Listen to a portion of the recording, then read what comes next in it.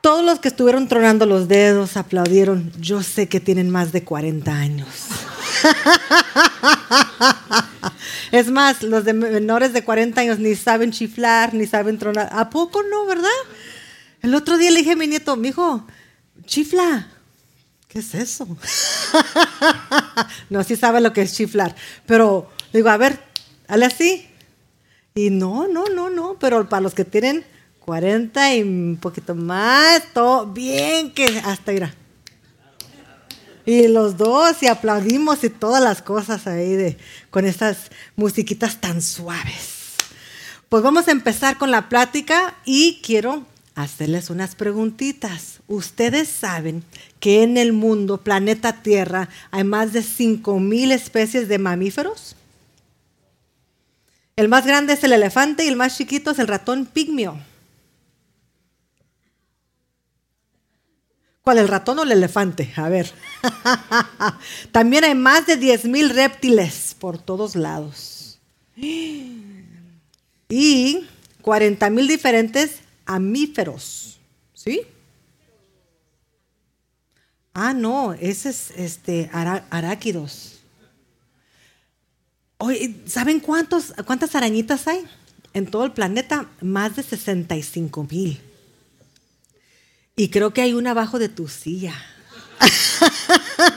Ya no me van a prestar atención para nada, nomás van a estar pensando en la arañita que a lo mejor les van a picar el tobillo. Yo creo que Dios pudo haberle cortado un poquito a las arañitas, ¿no? Es un montón de arañas, diferentes especies. Dije, ay, Señor, ¿por qué tantas? Y 900,000 insectos. 900,000 es casi 1,000,000. Wow, y eso sin nombrar los animales del aire, los animales del agua. Hay más de 33,000 especies de peces en los océanos, ríos y lagos, y más de 18,000 diferentes aves volando por todo el mundo. Toda esta variedad de especies de animales está respaldado por una increíble diversidad y paisaje del mundo. Montañas, llanuras, bosques, desiertos, océanos, lugares tropicales, árticos. O sea, para empezar, ¿no? ¿Y por qué les digo todo esto? No porque estuve mirando el programa Planeta Tierra, pero a Dios le gusta la variedad. A Dios le gusta la diversidad y le gustan las cosas únicas. Tanto que su creación principal y mayor fue en nosotros, la humanidad. Vean esta foto. ¿A poco no somos diversos, únicos y con variedad? 7.7 billones de seres humanos en planeta Tierra. La están mirando y están diciendo, onto yo. Somos únicos, diferentes, aún con más de 7.7 billones de personas en el planeta. Nadie es como tú. Nadie, ni de tu personalidad, ni de tus historias, ni en tus huellas, en tu ADN. Nadie en todo el planeta es igual que tú. Y todo esto es, y aquí está tu primer relleno, porque tienes una historia única. Si están tomando notas, llenen ahí en blanco el bosquejo. Tú eres una persona con una combinación de talentos, de dones, de experiencias. Tu personalidad es única, tienes muchas cosas que aportar, cosas que te hacen únicamente tú. Y todo esto es parte del plan de Dios. Salmo 139, versículo 16 dice, tus ojos vieron mi cuerpo en gestación. Todo estaba ya escrito en tu libro. Todos mis días estaban diseñados, aunque no existía uno solo de ellos. Esto no significa que no tienes decisiones en tu historia. Claro que sí, todos los días tenemos que tomar decisiones. Lo que está diciendo este versículo es que Dios sabe tu historia. Él escribió tu historia antes de que tú nacieras. Es una historia llena de bendición, de vida, de propósito. Y tu historia la conoce Él de principio a fin. Vean lo que dice en el libro de Salmos, donde Dios habla sobre nuestra historia individualmente. Salmo 33, del 14 al 15. Él contempla desde su trono a todos los habitantes de la tierra. Él es quien formó el corazón de todos y quien conoce a fondo todas sus acciones. ¡Wow! Pues a lo mejor eso te causa un poquito de miedo, porque si Dios sabe todo lo que haces y si no estás en buenos caminos, a lo mejor eso te va a causar un poquito de miedo. Como, ¿a poco Dios sabe lo que hice anoche? Sí. Y el año pasado. Y el fin de semana de puente. y escuchó tus gritos este 15 de septiembre, pero no fue gritos de júbilo, fue gritos de miedo. Porque la fiesta estaba buena, ¿no? Dios conoce todas las cosas de nosotros. Él conoce nuestras alegrías, nuestras tristezas, las victorias y aún los fracasos. Y lo más maravilloso de esto es de que Dios nos ama aún. Esta semana tuve el privilegio de compartir en persona y unas pláticas por teléfono con unas mujercitas muy lindas que se tomaron el tiempo y con aquella valentía compartían sus historias conmigo.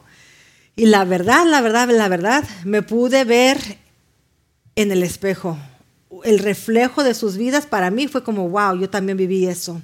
Y me permitió platicar con ellas de, bueno, yo también pasé por esto, pero Dios hizo un milagro. Yo también estuve viviendo esto, pero Dios cambió mi vida. Yo también estuve ahí donde tú estás, pero Dios tiene algo bueno para ti. Y les voy a dar los pocos ejemplos de lo que fueron mis pláticas en esta semana, en donde yo me pude identificar. Las adicciones a las drogas, el alcoholismo, adicciones de sexo, también el dolor de un divorcio. Y la tristeza tan profunda que hasta en depresión he caído. Nació mi hija sin estar casada. He entrado en crisis financiera 3 veces. He tenido problemas con mi salud. Y he pasado y todavía en veces sigo pasando inseguridades tan grandes por las muy malas decisiones que he tomado en mi vida, que traen vergüenza a mi vida. Hay que compartir por los secretos en familia, ¿no? Porque todos tenemos esos. Infidelidades matrimoniales, aún dificultades pastorales y también dificultades y fracasos como mamá. Esto solo fue en esta semana. Y me pude identificar con todas. Hubo más que no tengo la libertad para compartirles, pero pude identificarme con todas. Y eso da a entender de lo que Dios hace en nuestras vidas. Es un milagro de transformación. Él sabe que tenemos secretos que nos duelen y hay lugares y cosas muy escondidas en nuestros corazones que no queremos que nadie sepa, porque pues los trapitos solamente se lavan en su casa, ¿no? Hay que sacarlos, atenderlos donde todos los puedan ver. Pero quiero decirles que es precisamente todos aquellos trapitos escondidos y secretos y cosas que has hecho o que te han hecho que nadie sabe, lo que precisamente Dios quiere usar para la historia más grande, para poder tener una historia de redención, perdón, amor, esperanza, para poderla compartir con el mundo, porque de todos modos Dios ya sabe tu historia. Y Él quiere que tú le confíes a Él la historia, que me lleva al relleno número 2. Confía tu historia a Dios. Todas las experiencias que hemos pasado, para bien o para mal, es lo que nos forman. Y Dios nos dice, confía tu historia en mí, tu pasado. Como dijo Tony, que cantó hace unos minutitos y que compartió, tu pasado no te define. Pero también lo que estás pasando el día de hoy y lo que vas a pasar saliendo de aquí o probablemente mañana o el año que viene, Dios va a estar contigo. Él sabe todas las cosas. Podemos confiarle a Él la historia de nuestras vidas. Pero ¿cómo lo podemos hacer? Pues les voy a dar 6 maneras prácticas para poder confiar en Dios nuestra historia. Y aquí está el siguiente relleno. Entrégale a Dios tus victorias. ¿Pero cuáles son las victorias? Pues todo lo bueno. Todo lo que Dios ha hecho en tu vida, compártelo. Tú puedes hacerlo de una manera hermosísima cuando le entregas a Él tus victorias. Señor, todo lo que yo tengo, tú me lo diste. Mi trabajo, mi salud, mis hijos, la oportunidad de platicar. Si tú tocas la guitarra, ese es un don que Dios te dio. Si tú puedes hacer las finanzas y una contabilidad, pues qué bueno por ti, porque para mí, a mí Dios no me dio ese don. Para nada, ¿verdad, babe? Fito no me deja engañar, ese no es mi don. Ese lo tiene Fito. Pero cualquier cosa buena, dale las victorias a Dios. Miren lo que dice Salmo capítulo 20, versículo 7. Estos confían en sus carros de guerra, aquellos confían en sus corceles. ¿Quién sabe lo que es un corcel? Un caballo muy bello, que se usaba para la guerra. Pero nosotros confiamos en el nombre del Señor nuestro Dios. Es que el mundo antiguo, con sus carros y sus caballos de guerra, todo eso era como una manera de expresar poder, riqueza. Y Dios dice, yo no quiero que confíes en esas cosas, yo quiero que confíes en mí. ¿Cómo lo podemos equilibrar para como el día de hoy? Bueno, si hay alguno de ustedes que tiene una cuenta bancaria y hay unos centavitos guardados, no confíen en el dinero. No confíen en sus apariencias, ni el carro en que manejan, ni en el trabajo que tienen, ni a dónde se van de vacaciones, ni los restaurantes en donde comen. Nada de eso. Dios quiere que confiemos solamente en Él. Tampoco confíes en tu iPhone. ¿Cuál es el más reciente? 14. ¿A quién dijo 14? Las que lo tienen, ¿verdad? Bueno, yo no sé mucho de los iPhones. Yo creo que apenas entregué el número 6. Ya estoy un poquito como pasada de tiempo en los teléfonos. Pero igual, en veces estamos, mira lo que yo tengo, ve como mi identidad, ¿no? Lo que yo hago, quién soy yo. Pero Dios dice, no. Hay que confiar en el nombre del Señor nuestro Dios, porque todo es de Él. Y esa es nuestra victoria. ¿Qué más podemos hacer? Ahí les va el siguiente relleno. Te recomiendo, entrégale a Dios tus heridas. Deja a Dios entrar en tus heridas, en tu dolor y en los lugares más oscuros de tu corazón. Todos en este cuarto, vean el que está a su derecha y vean el que está a su izquierda. Volteen a verlos. Todos en este cuarto tienen un dolor, un duelo, algo que los tiene muy tristes. Todos en este cuarto tenemos algo que nos está apachurrando nuestro corazoncito. Y a lo mejor es un divorcio, una separación, o a lo mejor es una trauma de tu infancia que alguien abusó sexualmente de ti. A lo mejor estás pasando por momentos difíciles en tu familia, problema tras problema, tras problema, tras bronca, tras bronca, tras bronca, y no te la acabas con los problemas en familia. O a lo mejor te sientes sola o te sientes solo y estás buscando a alguien con quien compartir tu vida. A lo mejor para las que tenemos más de unos 5 añitos de casadas ya nos mencionaron como que, ay, mija, unos kilitos encima, ¿no? ¿O te vas a comer ese taco? A lo mejor eso causa tristeza. ¿O me equivoco? O que las canitas y que las arrugaditas y todo cambia. Como dijo Pastor Fito el otro día, a ver, te quiero ver en 10 años a ver si no cambiaste. Todos cambiamos, pero hay cosas que llevamos, traumas y cosas que nos han dicho, que nos han hecho, que llevamos y que nos da tristeza. En esta semana me enteré de algo en mi familia. Híjoles, cómo me dolió. Todavía me duele, lo estoy procesando. Ay, dije, Señor, esto está tan fuera de mi control.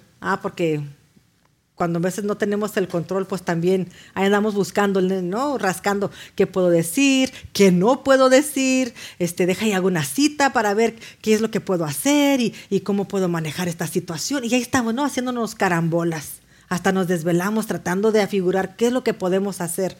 Pero esta situación me tenía y me tiene con tanta tristeza y empecé a orar, Señor, ¿me duele tanto esto? Y me acordé que el Señor es mi sanador. Y me acordé que todo lo que yo siento, Él sabe, Él entiende y Él me va a sanar. Aquí está la promesa. Vamos a leerla juntos. Salmo 147:3. A las 3. 1, 2, 3. Juntos. Dios restaura a los de corazón quebrantado y cubre con vendas sus heridas. Esto yo lo apliqué para mi persona y lo leí de esta manera. Dios restaura mi corazón quebrantado. Y Él cubre mis heridas con sus vendas.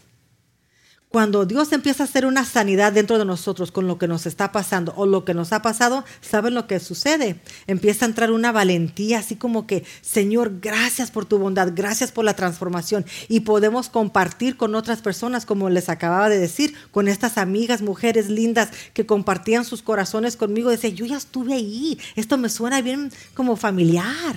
Porque esa fue mi vida y ahora veo la transformación que Dios ha hecho en mi corazón y en mi vida. Y es un reflejo totalmente diferente. Ya no es la misma Cindy, ya no es la misma vida por Jesús y nadie más. Entonces, cuando yo me siento triste, cuando yo me siento sola, cuando yo me siento con ese duelo, empiezo a orar y veo que Dios me da la valentía. A medida que nos sana, recibimos la fuerza para compartir con los demás. Dios nunca va a desperdiciar tu dolor. Ténganlo por seguro. ¿Qué más podemos hacer? Pues ahí les va la siguiente. Entrégale a Dios tus errores. A ver, confesión masiva. Levanten la mano. Todos los que han cometido errores, que son pecadores, que son personas en progreso, que todavía están... Manos arriba. ¿Quién? Ok, bajen la mano. Los que no levantaron la mano son mentirosos. Así es que bienvenidos al club de pecadores. Todos hemos cometido errores y unos como que wow. Yo he cometido unos errores, errores, pero sigo en progreso, porque el cristianismo no se trata de la perfección. Escúchenme bien. No mal entiendan ni se equivoquen. El cristianismo no se trata de la perfección. Se trata de la confesión y el perdón. Ese es el proceso de Dios. Cuando estemos caminando en un caminito que no, Señor, ayúdame, perdóname. Perdóname, Señor. Y Él nos perdona. Porque no se trata de perfección, no la vas a armar. Así es que ahorita quítate ese pensamiento, no la vas a hacer. Y entre más intentes ser perfecto, más frustrado y frustrada vas a vivir. Porque estás queriendo llegar a un nivel que solamente lo ocupa Dios. Y como tú no eres, te vas a frustrar. Así es que tomen nota. Dios quiere que lleguemos y nos acerquemos con Él. Nosotros vivimos en una cultura que... pues no digas nada, aparenta algo, ¿no? La fachada, todo de afuera bien bonito y por dentro pudriéndonos. Y Dios no quiere que vivamos de esa manera porque no se trata de la perfección. Se trata de la confesión y el arrepentimiento. Esas son las buenas nuevas de Jesús. Ese es el mensaje de la cruz de Calvario. Cristo muere por los pecadores, resucita de entre los muertos en el tercer día. Y cuando nosotros aceptamos a Cristo, tenemos la justicia que Dios pone en nosotros cuando Él puso el pecado sobre Jesús. Es un intercambio hermoso que sucede. ¿Qué podemos hacer también para seguir confiando en Dios con nuestra historia? Ahí va el siguiente relleno. Entrégale a Dios tu debilidad. Dios no está buscando personas poderosas e influyentes para llevar a cabo su obra. De hecho, Él busca lo más vil y despreciado para avergonzar a los que piensan que saben algo, porque Él quiere que Cristo reciba toda la gloria. Dios usa personas débiles para hacer su mejor trabajo. El apóstol Pablo fue un asesino. Él mataba a las mujeres, a los hombres, hasta los niños, dice la Biblia. Si ellos amaban a Jesús y seguían a Jesús, Él tenía el plan de matarlos. Pero llegó el momento donde Pablo también conoció a Cristo. y él entendió el poder que tenía. Pero dice la Biblia también que Pablo tenía una debilidad. Algo que lo molestaba, algo que siempre lo tenía de rodillas. Y le pidió a Dios 3 veces, Señor, quita este aguijón de mí, quita, Señor, esta debilidad de mí. Pero ¿qué creen? Dios no le quitó esa debilidad.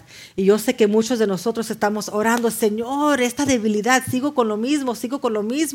Es probable que Dios sí te lo quite y es probable que no. Porque eso es lo que nos mantiene cerquitas de Dios. Miren lo que escribió Pablo en 2 Corintios capítulo 12, versículo 9.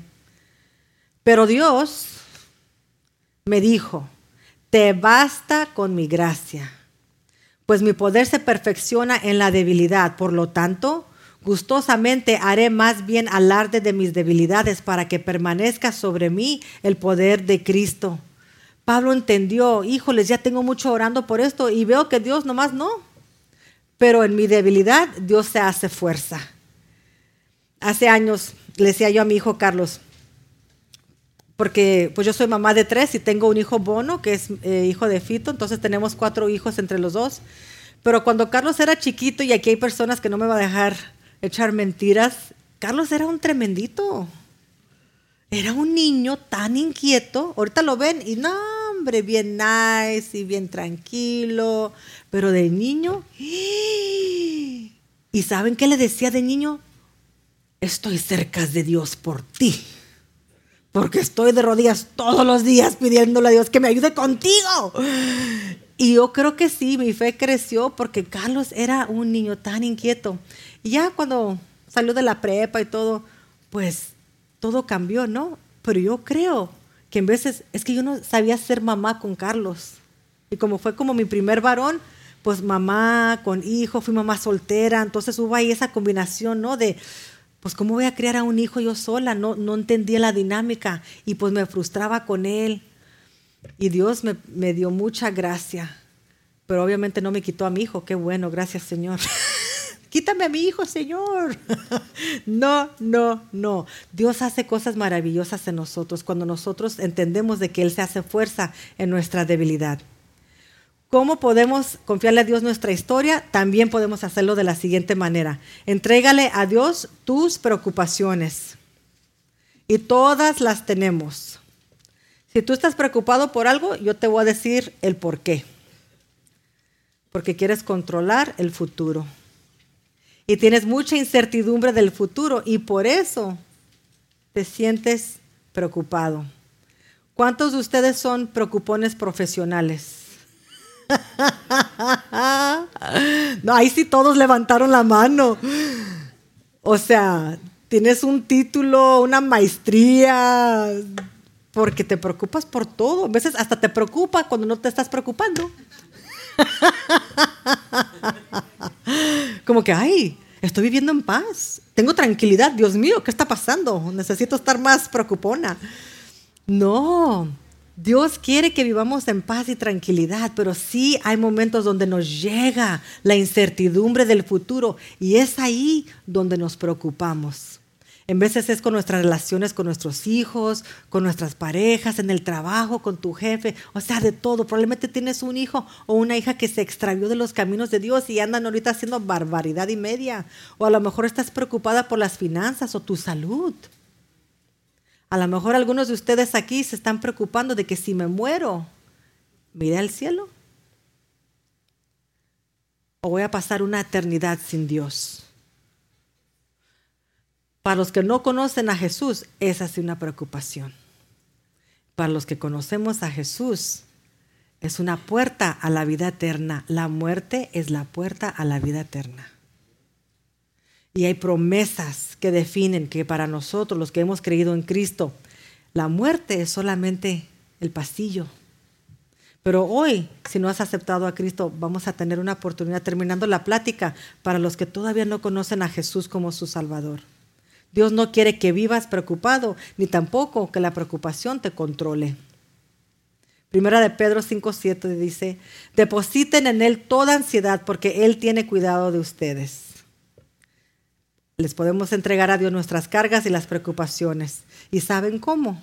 Con oración y con gratitud. Cuando yo siento que me estoy preocupando por algo, la verdad me voy a caminar o me levanto de madrugada y me siento en la sala con un cafecito y empiezo a pensar en todo lo que me tiene preocupada. Y digo, Señor, en tiempos pasados, en los hoyos cenagosos, donde en unas ocasiones yo me aventé de cabeza y en otras ocasiones me aventaron a empujón y caí en un hoyo profundo de oscuridad. Y de ahí, Señor, tú me sacaste muchas veces. Y empiezo a orar y empiezo a ser una mujer llena de gratitud y darle gracias a Dios por todas las cosas que Él ha hecho en mi vida. Y yo no sé qué es lo que pasa, pero de repente cuando ya empiezo a darle las gracias, como que algo se me tranquiliza. Y ya no estoy toda acelerada en mi mente, así, con el humo saliéndome por los oídos de tanta célula que me estoy quemando en preocuparme. Y me calmo. Señor, gracias, porque donde he estado, ¿qué sería mi vida sin ti? Tú me has rescatado y mira cómo vivo. Es una vida diferente y te doy gracias por eso, Señor. Y tú puedes con estos problemas, tú puedes con esta preocupación. Y empieza como a lo que no puedo controlar, a entregárselo a las manos, el que tiene todo el poder, Jesús. Y de repente cambia mi enfoque. Algunos de ustedes piensan que el ser pastor viene sin preocupaciones, pero pues no. Acabamos de anunciar, ya viene Zona Río. Está Soy TJ. Y le estaba comentando a mi esposo cuando firmamos el contrato. Llegamos a la casa y el siguiente día desperté y no sé qué entró así como en mi pensamiento, como que, porque nos estaban preguntando, pues ya van a abrir Zona Río y se van a ir a vivir allá. Y se van a ir a vivir allá, porque aquí tienen su casa unas poquitas cuadras. Y me encanta vivir aquí. Ya tengo muchos años viviendo en playas. Pero nos estuvieron pregunta y pregunta, ¿y se van a vivir a Tijuana? Y yo, bueno, pues, ¿qué es esto? Y llegué a la casa y dije, Señor, ¿por qué siento en mi corazón que nos vas a mudar a Tijuana? Y como a los 3 días le dije, babe, algo está pasando, me vas a mover de Tijuana, ¿verdad? Porque siempre que hacemos algo nuevo, abrimos una iglesia o algo en ministerio, Fito me mueve a una casa nueva. Y dice, pues ya tengo unos días buscando dónde irnos allá en Tijuana. Y yo, oh my gosh, ya sabía. Y luego fue y pagó la renta de donde vivimos como a los 2 días. ¿Y qué creen? Le entregaron una carta. Y luego llega y me dice, mira, y la abro. Nos van a subir la renta. Dije, wow, Señor, a fuerzas. Así es que si alguien tiene un cuartito de renta allá por playas, algo, vengan conmigo, avísenme porque siento que Dios está haciendo unos cambios. Pero todo eso encierra un poquito de incertidumbre. ¿A dónde nos vamos a ir? ¿Qué es lo que va a pasar? Fito quiere un condominio en el 7º piso con aire acondicionado, mirando el campo de golf. Y yo le dije, sí, mi amor, claro. Hemos platicado y nos hemos reído, pero pues en veces vienen muchos cambios y eso causa incertidumbre. Porque ¿cómo va a ser todo esto? Pero me pregunto, ¿dónde estaría sin Jesús? Y Él me recuerda de todas las cosas que Él ya ha hecho y eso hace que yo me tranquilice. A la incertidumbre ahí va a estar, pero Dios sigue conmigo. Si tú estás luchando con ansiedad o temor o tienes algo en tu corazón con el que estás luchando, entrégaselo a Dios y vas a ver que con gratitud y oración Él va a cambiar unas cosas porque te ama.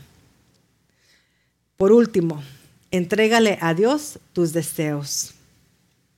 Víctor cumplió años esta semana y le regalamos iba a decir un pétalo. ¿Es pétalo? ¿No, verdad? ¿Pétalos de la flor? Pedal, gracias. Pétalo, imagínate nomás. Te trajimos unas rosas. ¡Feliz cumpleaños! Un pedal. Y wow, bien feliz le cantamos su happy birthday y todo. Y me quedé pensando, qué contento se puso Víctor con su pedal. Y dije, Víctor, pide más grande, pide cosas imposibles a Dios. Pídele. Porque Él es el Dios del imposible y en veces no sabemos cómo orar porque pues ni nos imaginamos que Dios nos quiera dar algo, pero piden grande. Porque la palabra de Dios dice que no tienes porque no pides. Esa es una verdad. Señor, yo quiero vacaciones gratis. Y me quiero ir a Cancún. Y quiero, Señor, que mi marido se la pase buceando y que no le cobren. Y yo quiero comer en el Sonora Grill gratis. Porque son cosas imposibles. Pero ¿saben qué? Dios se place en las imposibilidades. Si eres soltera y te quieres casar, pídele a Dios un hombre de Dios. Un hombre que ame más a Dios, aún a ti misma. Y viceversa, Señor, una mujer que te ame más que me ame a mí. Digo, no es imposible, ¿verdad? Dios puede y Dios quiere. Así es que si hay cosas en tu vida, tus sueños para tu futuro, pídele a Dios en grande. Confiaremos en el Proverbios 3, 5 al 6. Confía en el Señor de todo corazón y no en tu propia inteligencia. Reconócelo en poquitos de tus caminos. En todos tus caminos. Todo.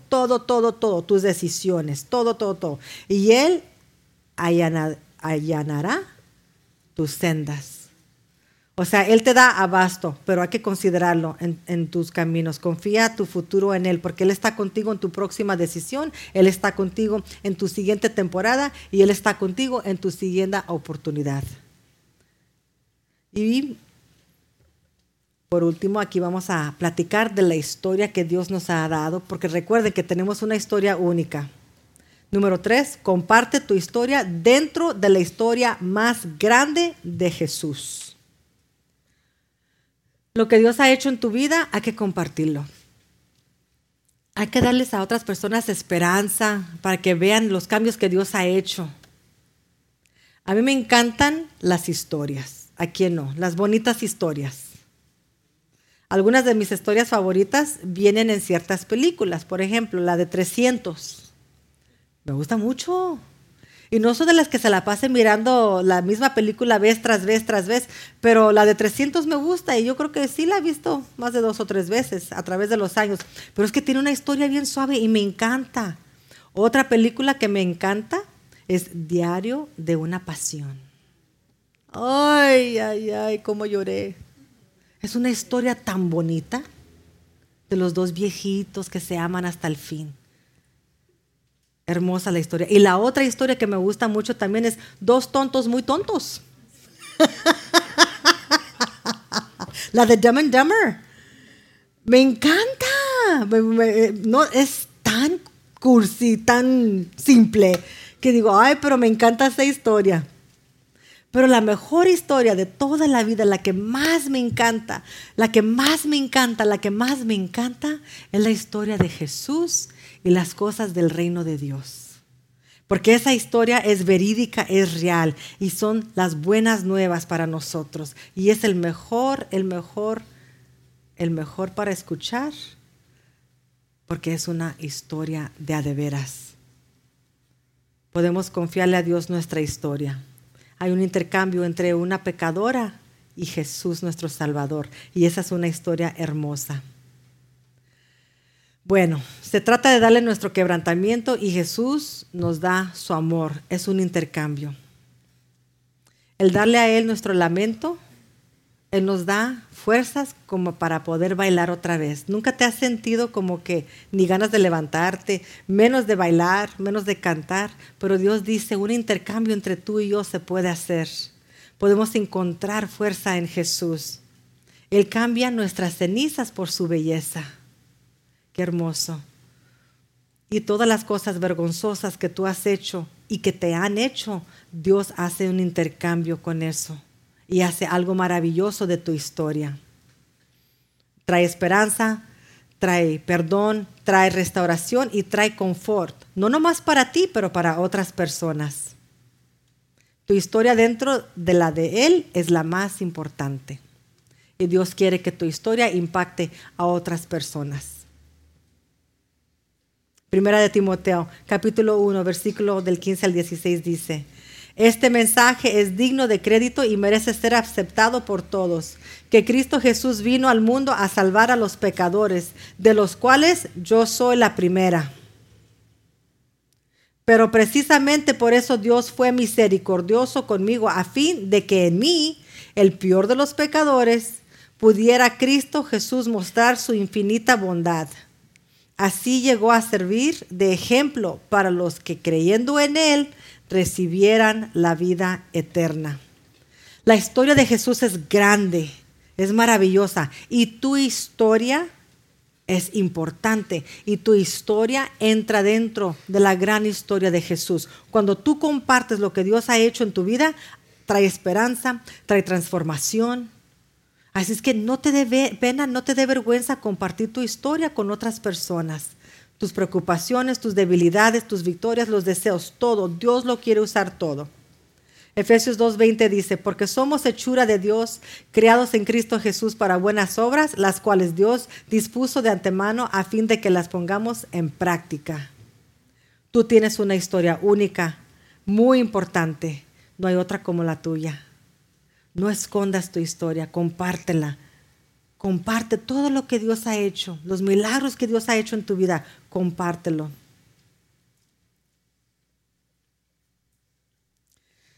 Hace unos minutos les dije que si se preocupaban por la muerte, probablemente no tengas a Cristo en tu corazón. Porque el que está en Cristo, nueva criatura es. Las cosas viejas han pasado y todas las cosas, he aquí, son hechas nuevas.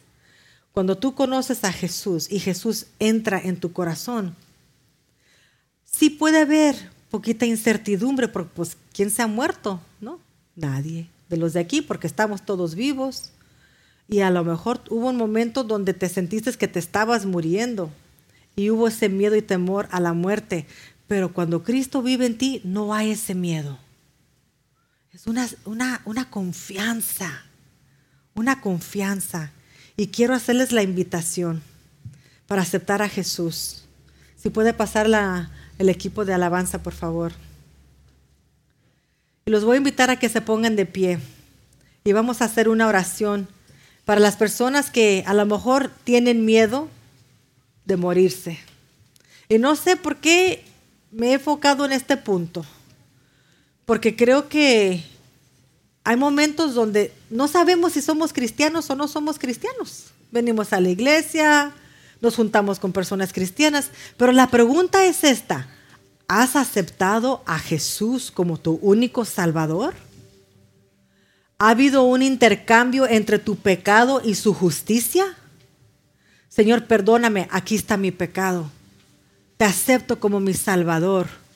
Cúbreme con tu sangre, quiero ser tu hija, quiero ser tu hijo. Esa es la pregunta. Los voy a invitar que cierren sus ojos, inclinen sus rostros. Y para ustedes, aquellas personas que nunca han tomado una decisión por aceptar a Jesús, todos con sus ojos cerrados, levanten la mano si quieren aceptar a Jesús o si quieren de nuevo aceptar a Jesús. Este es el momento. Todos con sus ojos cerrados. Te veo. Gracias por levantar la mano. Te veo. Gracias por levantar la mano. Gracias por levantar la mano. Gracias por levantar la mano. Gracias por levantar la mano. Gracias por levantar la mano. Gracias por levantar la mano. Wow. Wow. Señor, para todas las personas que levantaron su mano, que haya ese intercambio dulce entre tú y ellos, Señor. Que te entreguen todas las preocupaciones, todos los errores, todo, Señor, a cambio y a favor por tu Hijo Jesús. Entra en sus corazones. Ellos te están aceptando en esta tarde, Señor. No hay nada mejor que tú. Aún con fracasos, tú nos llamas amigos. Danos valentía para compartir nuestra historia única, para que otros vean nuestra historia en grande en ti, Señor. Esto te lo pedimos en el nombre poderoso de tu Hijo amado, Jesucristo. Y todos decimos, amén.